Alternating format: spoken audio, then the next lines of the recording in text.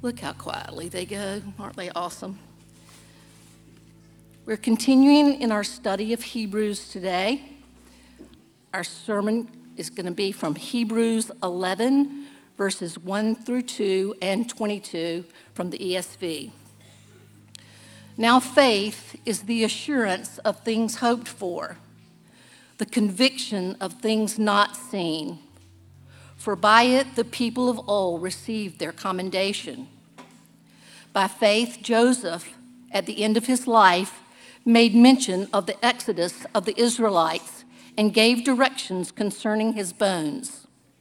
And from Genesis 50, 22 through 26. So Joseph remained in Egypt, he and his father's house. Joseph lived 110 years. And Joseph saw Ephraim's children of the third generation. The children also of Machir, the son of Manasseh, were counted as Joseph's own. And Joseph said to his brothers, I am about to die, but God will visit you and bring you up out of this land to the land that he swore to Abraham, to Isaac, and to Jacob. Then Joseph made the sons of Israel swear, saying, God will surely visit you, and you shall carry my bones from here. So Joseph died, being 110 years old. They embalmed him, and he was put in a coffin in Egypt. This is the word of the Lord.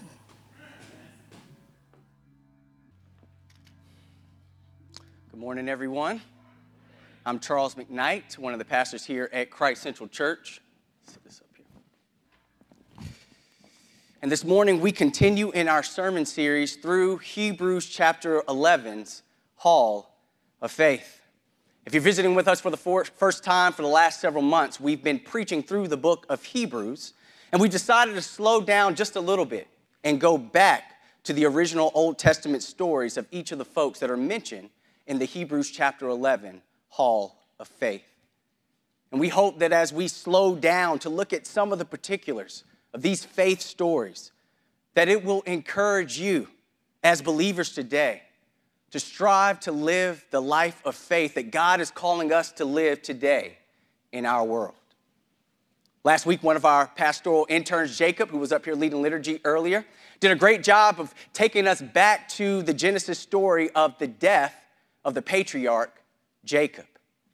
And from that narrative last week, we learned that true biblical faith is a faith that holds fast to hope in both life and in death. This week, we look at the next inductee on the wall of the Hebrews Hall of Faith, a man named Joseph. Many of y'all probably know the story of Joseph. It's one of the more popular narratives in Genesis, maybe even in the whole Bible. But in Genesis chapter 30, we learn that Jacob's wife, Rachel, was finally able to conceive a child that she had wanted for so long. And Jacob and Rachel decided to name this child Joseph. Joseph, a name meaning, may God multiply. This name points to God's faithfulness to continue to work out his grand promise, originally given to Jacob's grandfather Abraham, to make him a father of many nations. Now, we don't learn much else about this Joseph until 7 chapters later in Genesis 37. But once the book of Genesis shifts its focus to Joseph, the spotlight stays almost exclusively on Joseph to the very end of the book. And Joseph's story is one full of drama at the highest order. Joseph's story is one marked by themes such as paternal favoritism, sibling rivalry, snitching, kidnapping, slavery, seduction, injustice, famine, power and prestige, and reconciliation. Joseph's story opens in chapter 37 with a picture of Joseph as a young man, 17 years old, intelligent, handsome, and showered with both privilege and favoritism from his father, Jacob. Joseph was the apple of Papa's eye. He was Daddy's little man. And his older brothers, all half-brothers, mind you, same daddy, different mama, saw this blatant favoritism and hated Joseph for it. Joseph didn't really help things. He flaunted his privilege around his older brothers.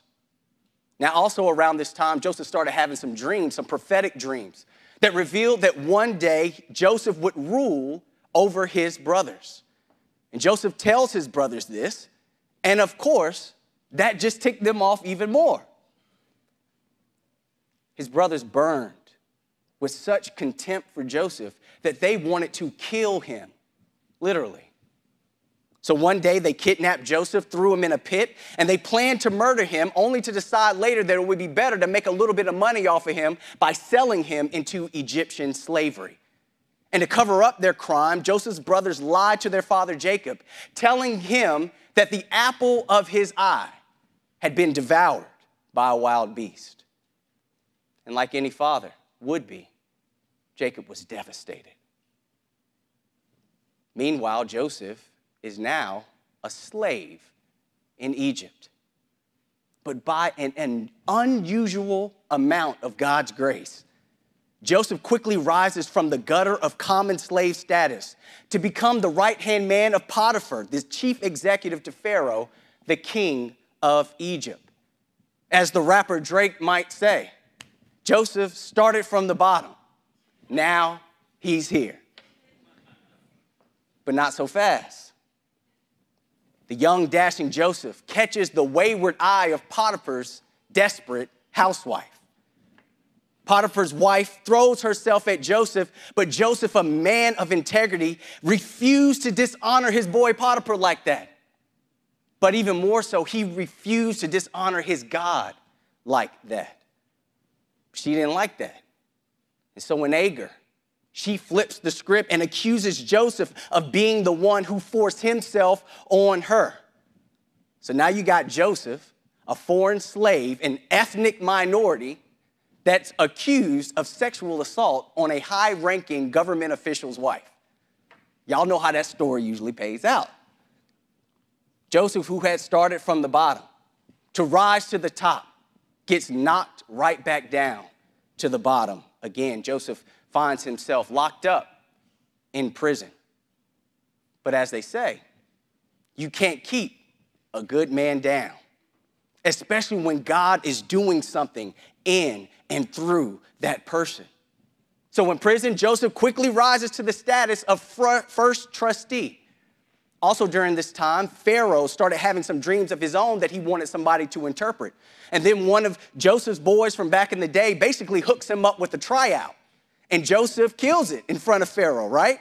Joseph's explanation of Pharaoh's dream and his prophecy regarding the coming drought and famine earned Joseph a spot at Pharaoh's right hand. Now understand this. Outside of Pharaoh now, who is the king of Egypt, there is no one more powerful in all of Egypt than Joseph. And just as Joseph had prophesied, drought and famine came over the land.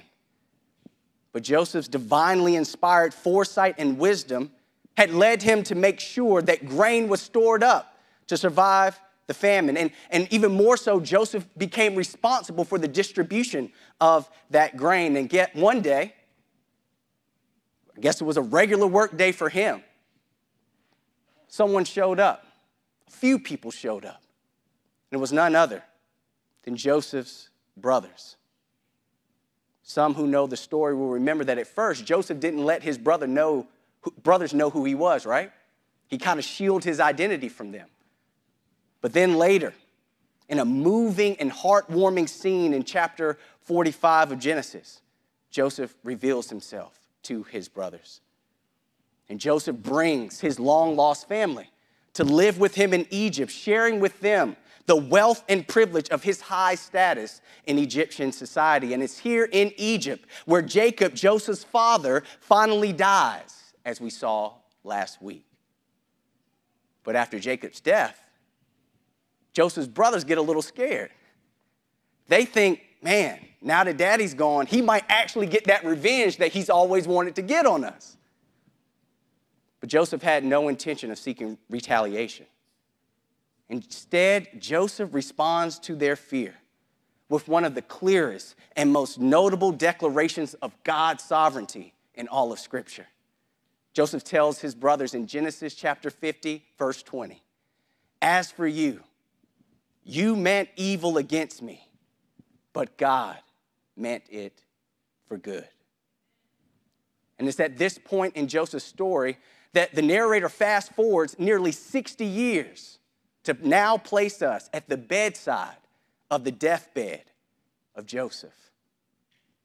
And it's what Joseph says here on his deathbed that gets engraved next to his name on the Hebrews wall of faith. Look with me at Hebrews 11:22. It reads, "By faith, Joseph, at the end of his life, made mention of the exodus of the Israelites and gave directions concerning his bones." Now, this is kind of interesting. The writer of Hebrews declares that from the entirety of Joseph's rich and colorful faith story, this is the standout example of faith from Joseph's life, making mention of the Exodus and telling his family where to bury his bones. It's a little strange. Out of all the examples of faith from Joseph's life, why would the author of Hebrews choose this? This is what I first wondered, at least, when I started looking at this text. But brothers and sisters, for the past several days, as I've studied and reflected on this text, I've come to see that Joseph's final words concerning the Exodus and his bones powerfully portrays the vibrant and focused faith of a dying man. I've come to see that Joseph's final words thousands of years ago revealed to you and I, God's people today, that one of the defining characteristics of biblical faith is that it remains focused on its final destination. It holds on to the hope of eternity. In other words, brothers and sisters, biblical faith, according to this Joseph narrative, is a faith that keeps its eyes on the prize. Eyes on the prize. Some of y'all might be familiar with this slogan. It became popular during the African-American civil rights movement. It was a saying that reminded black folk in America to stay focused on the ultimate political goal of true equality and real freedom in this country. Keep your eyes on the prize, they would say and sing. And I believe that the Lord is telling us this morning through Joseph's final words to keep our eyes on the eternal prize, to stay focused on God's ultimate eternal plan for the total and complete redemption of all things in the new heavens and the new earth. More specifically, I believe that Joseph's final words actually warn us today to not allow our temporal experiences to cause us to lose sight of the eternal prize. If you're taking notes this morning, that's my main and only point I want you to get this morning. That we must not allow our temporal experiences, and by temporal experiences, I mean all the good and the bad stuff that we experience in this life, to cause us to lose sight of the eternal prize. Look back with me at the beginning of Genesis, our Genesis passage at verse 22. So Joseph remained in Egypt, he and his father's house, so Joseph remained in Egypt, he and his father's house. Joseph lived 110 years. 110 years Joseph lived. That's a long time. The narrator wants you to see that as a long time. As a matter of fact, in my research, I discovered that in Egyptian culture, 110 years was seen as the ideal lifespan. Regardless of what occurred in those 110 years, just the fact that he had lived to be 110 years old was a sign of divine blessing. And nearly 80 years of Joseph's long earthly life had been lived at the highest level of Egyptian wealth, prestige, and power. I believe that's why in verse 22 it opens by telling us what? That Joseph remained in Egypt. In Egypt where he had it all. Joseph was living large, as we say, in Egypt. And verse 23 reveals that Joseph had also been blessed with a community, a family, with a big family, with children and children's children and children's children's children, with whom he shared all the temporal fruits of his labor. As verse 23 reads, and Joseph saw Ephraim's children of the third generation. The children also of Machir, the son of Manasseh, were counted as Joseph's own. That's not printed in the text that you have this morning, but we learn in Genesis 41 that Joseph marries an Egyptian woman, and the two of them together had been blessed with two sons, Manasseh and Ephraim. Manasseh was Joseph's oldest son, and his name means, this is interesting, to cause to forget. His name points to the fact that after all the junk that Joseph went through in his past, the Lord had more than made up for it. God had blessed Joseph real good, so good that it had caused him to forget, to Manasseh, to get over his past woes. And verse 23 also mentions Joseph's second son, named Ephraim. Now, Ephraim's name means fruitful.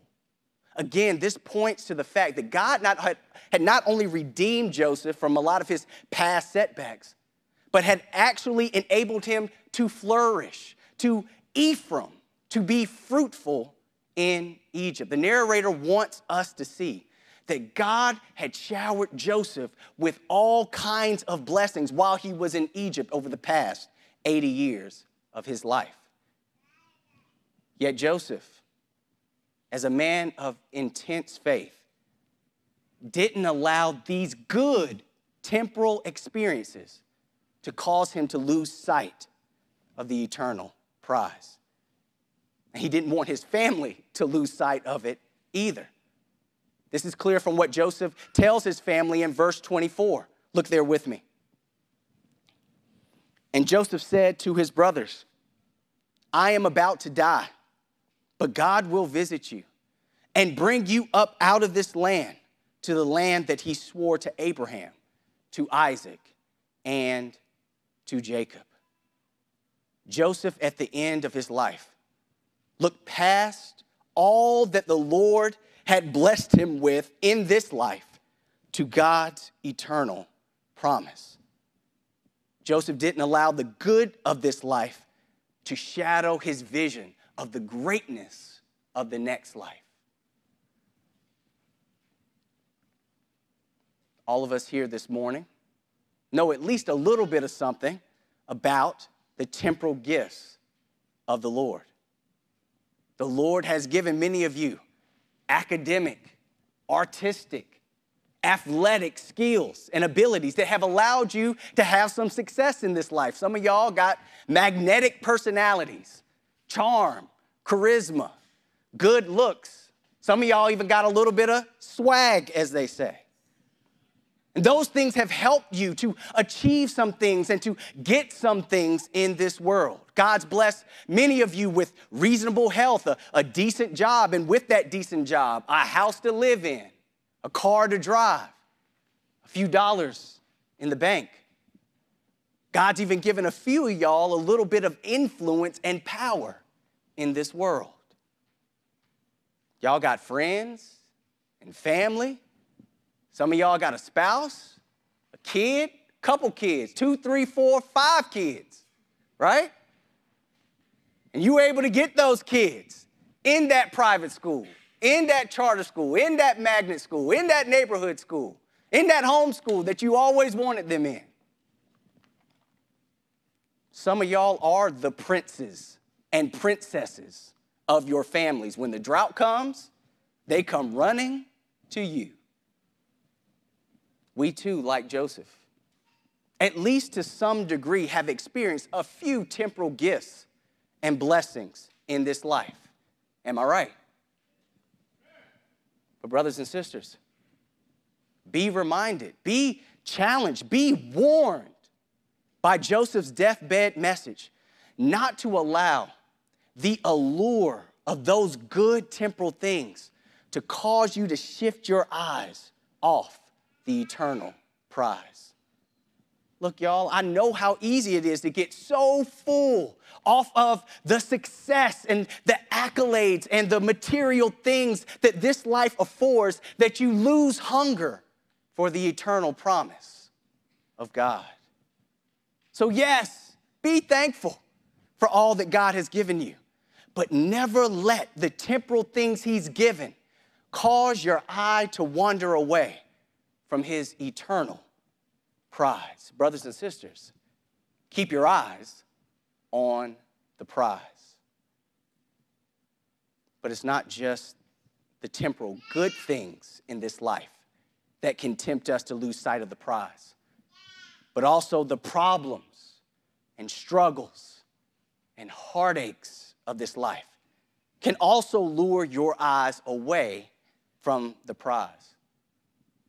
We know that Joseph knew a little bit of something about problems, struggles, and heartaches in his life.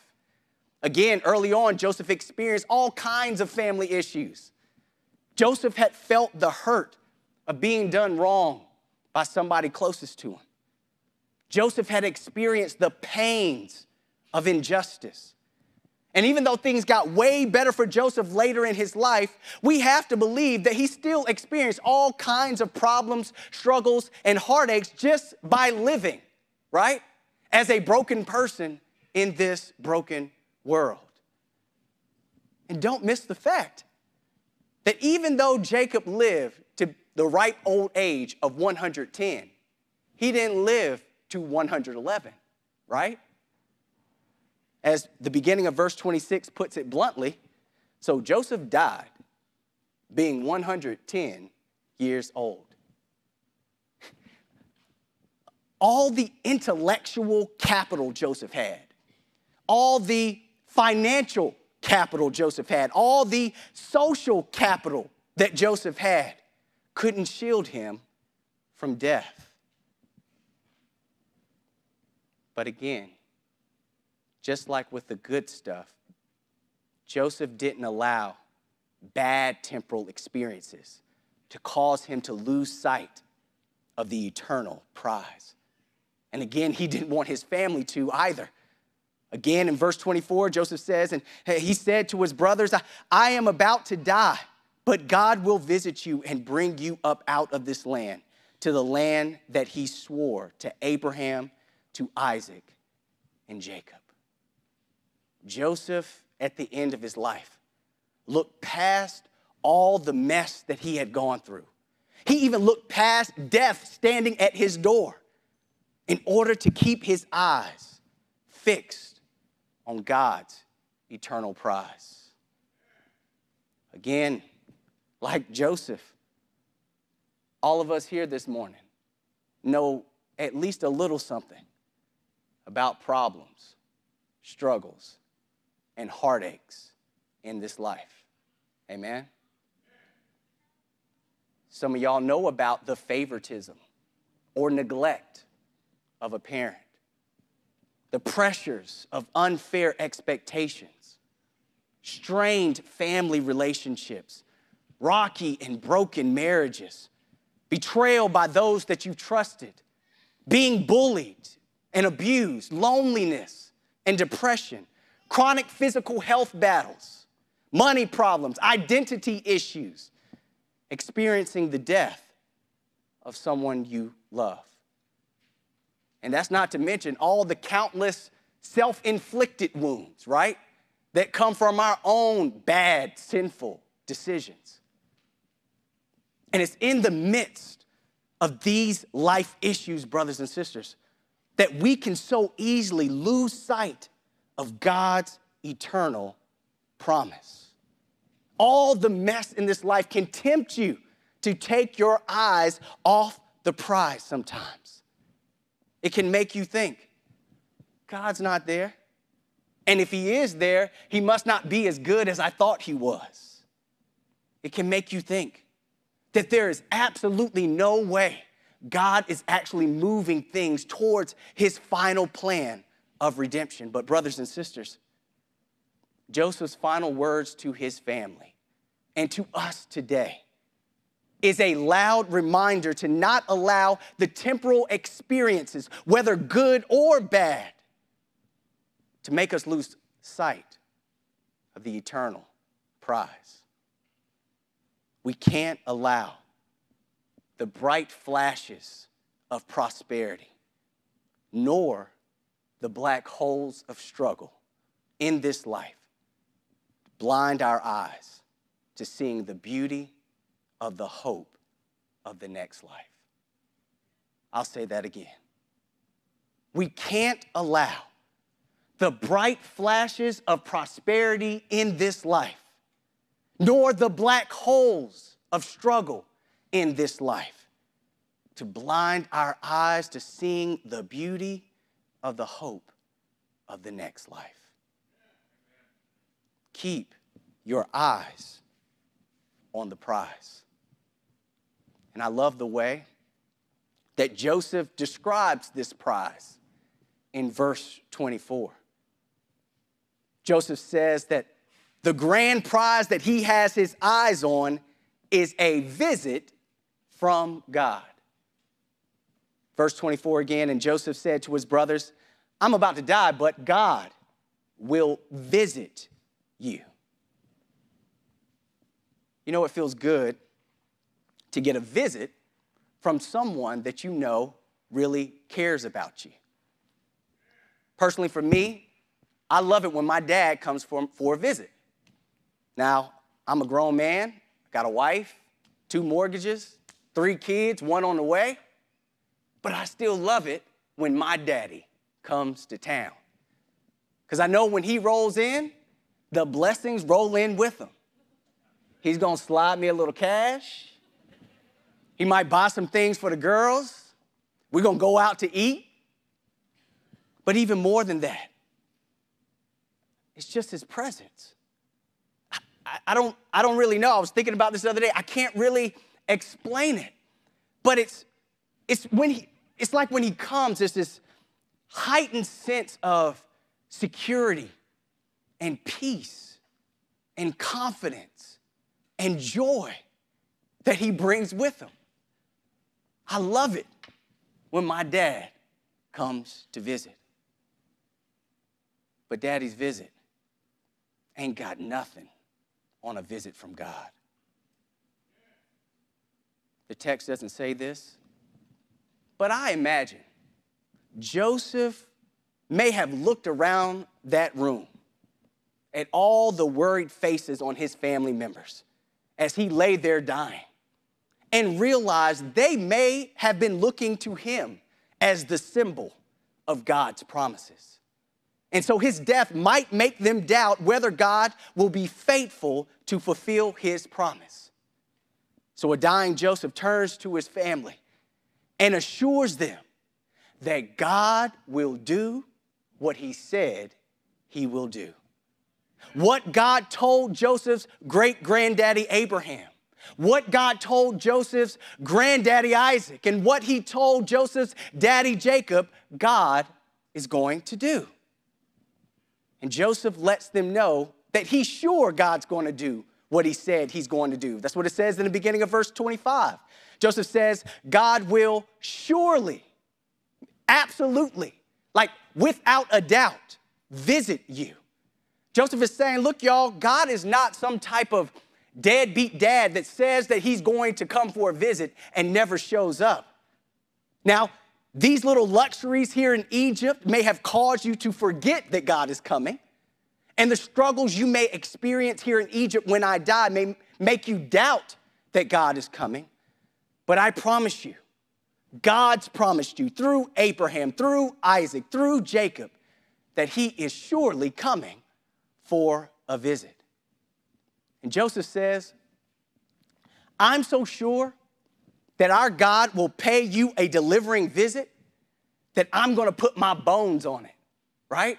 Not I'm going to put my money on it. I'm going to put my bones on it. Look again at verse 25. Then Joseph made the sons of Israel swear, saying, God will surely visit you, and you shall carry my bones from here. I've used a similar illustration before, but some of y'all know Steph Curry, NBA basketball player, has a shot that is so automatic that sometimes his teammates actually start cheering before the ball even goes in the hoop. Y'all seen that before? While the ball is still in midair, they are already cheering. His release on the ball is so right. His rotation on the ball is so right. The arc on the ball is so right that they might as well go ahead and cheer. Brothers and sisters, Joseph knows that his God is automatic with the ball of his eternal promise. His release on the ball of promise is sure. His rotation on the ball of promise is perfect. And the arc on God's ball of promise is precise. So Joseph's like, I'm going to go ahead and cheer. I'm going to go ahead and call God's shot as good. And to let you know how sure I am, I'm going to put my bones on it. And ultimately, Joseph was right. Now, God's visit didn't come immediately, but a few hundred years following Joseph's death, and after his family had fallen all the way back down into Egyptian slavery, God did indeed visit them and lead them through Moses and through Joshua out of Egypt and into the promised land of Canaan. And that's what the book of Exodus and the book of Joshua is all about. But brothers and sisters, even the promised land of Canaan wasn't the final destination God had planned for his people. This is what we learned, if y'all remember, back in Hebrews chapter 4 when Pastor Howard preached on that chapter. And God's people of old, Abraham, Isaac, Jacob, Joseph, all of them knew that God had a more permanent, eternal resting place for his people. A city, the Bible calls it. Not some regular city, but as Hebrews 11:9 describes it, a city that has foundations, whose designer and builder is God. And as believers today, brothers and sisters, we already have citizenship in this heavenly kingdom. How so? Well, because 2,000 years ago, God decided to pay his people another visit. It was 2,000 years ago in a little podunk town called Nazareth that God sent his mighty angel to deliver a message to another man named Joseph. Joseph, the soon-to-be husband of Mary, who would be the mother of Jesus Christ. Matthew 1 tells us that the angel came to Joseph and told him that Mary would conceive a child by the power of the Holy Spirit, and this child shall be called Emmanuel, which means what? God with us. God visiting us. God was on his way, y'all, to pay another visit, but this time it was God the Son, Jesus Christ. Jesus came from heaven to earth to once and for all live the perfect life that God's people could not, and to die the perfect substitutionary death for us. And he rose in victory over sin, over Satan, over death, all to make us full citizens of God's eternal heavenly city already, right here, right now. But obviously, we're not physically there, right? We sitting in this. What is this building? It was everything. A fish market, skating rink. We worship in it now, right? This ain't the heavenly city. But we will be in that city. Now, the question is when? The answer the Bible provides us is that it's when God the Son, Jesus Christ, comes for his second and final visit. Jesus is on his way for another visit and this time, once and for all. Now, again, I don't know when that's going to be. If someone tells you they know when it's going to be, you need to run the other way. Because the Bible tells us that no one knows the minute or the hour of Christ's return. But don't get it twisted. He is coming. Jesus is coming. So keep your eyes on the prize which is Jesus. As the writer of Hebrews will say in the very next chapter, let us run with endurance the race that is set before us. Looking to who? To Jesus, the founder and perfecter of our faith. And when Jesus returns, when our prize returns, all that we thought was so great in this life will be like nothing. And all that is sad in this life will be made untrue. The book of Revelation says that he will wipe away every tear from our eyes, and death shall be no more, and we shall dwell with Jesus, our prize, in endless joy forever.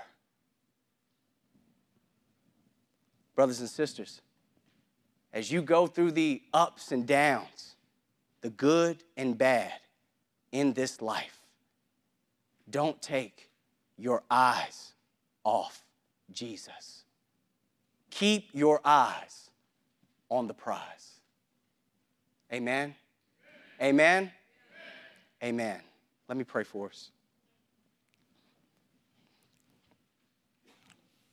Heavenly Father, we thank you for the prize. We thank you for your great plan of redemption that you drew up before the foundations of the earth, that you, Jesus, agreed to accomplish on our behalf, in which you, Holy Spirit, gave us the ability to believe and to trust. We ask you now, Holy Spirit, to help us keep on believing. It's hard sometimes, Lord. Help us to keep our eyes on the price. Help us keep our eyes on you, Jesus. And I pray, Lord, that if there are any that you have brought here this morning that have yet to place their eyes on the prize of Jesus, that you would also, Holy Spirit, open their eyes, just like you did for us, to see Jesus, to believe in Jesus, to hope in Jesus, so that they can join us, join the people of God in joyful anticipation of Jesus coming for his final visit. Come, Lord Jesus. It's in your name, Jesus, that we pray. Amen.